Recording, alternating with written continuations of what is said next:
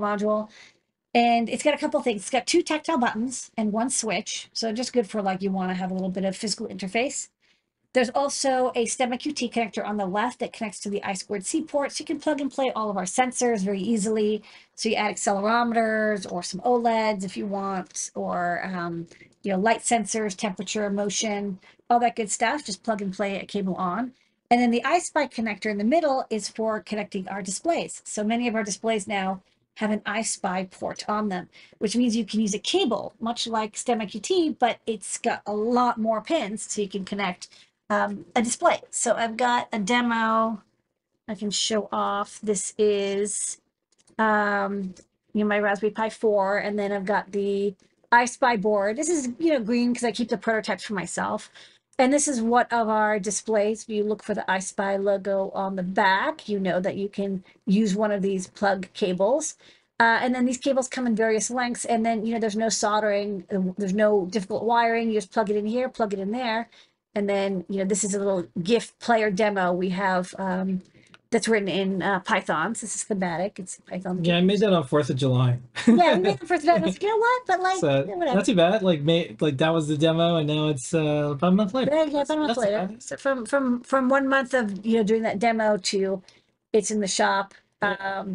But you know, very useful for you want to connect different displays. So good for any of our SPI displays up to 240 by 320, but also many of e-ink displays.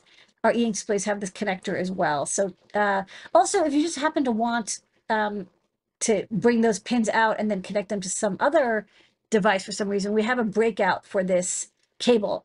So you can have it onto the breakout and then have the GPIO far away. So this is just makes for very tidy wiring, much nicer.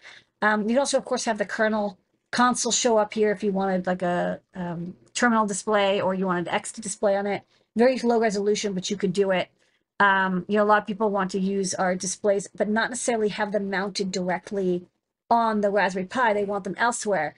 And this makes it very easy to do so. So you just mount it wherever you like.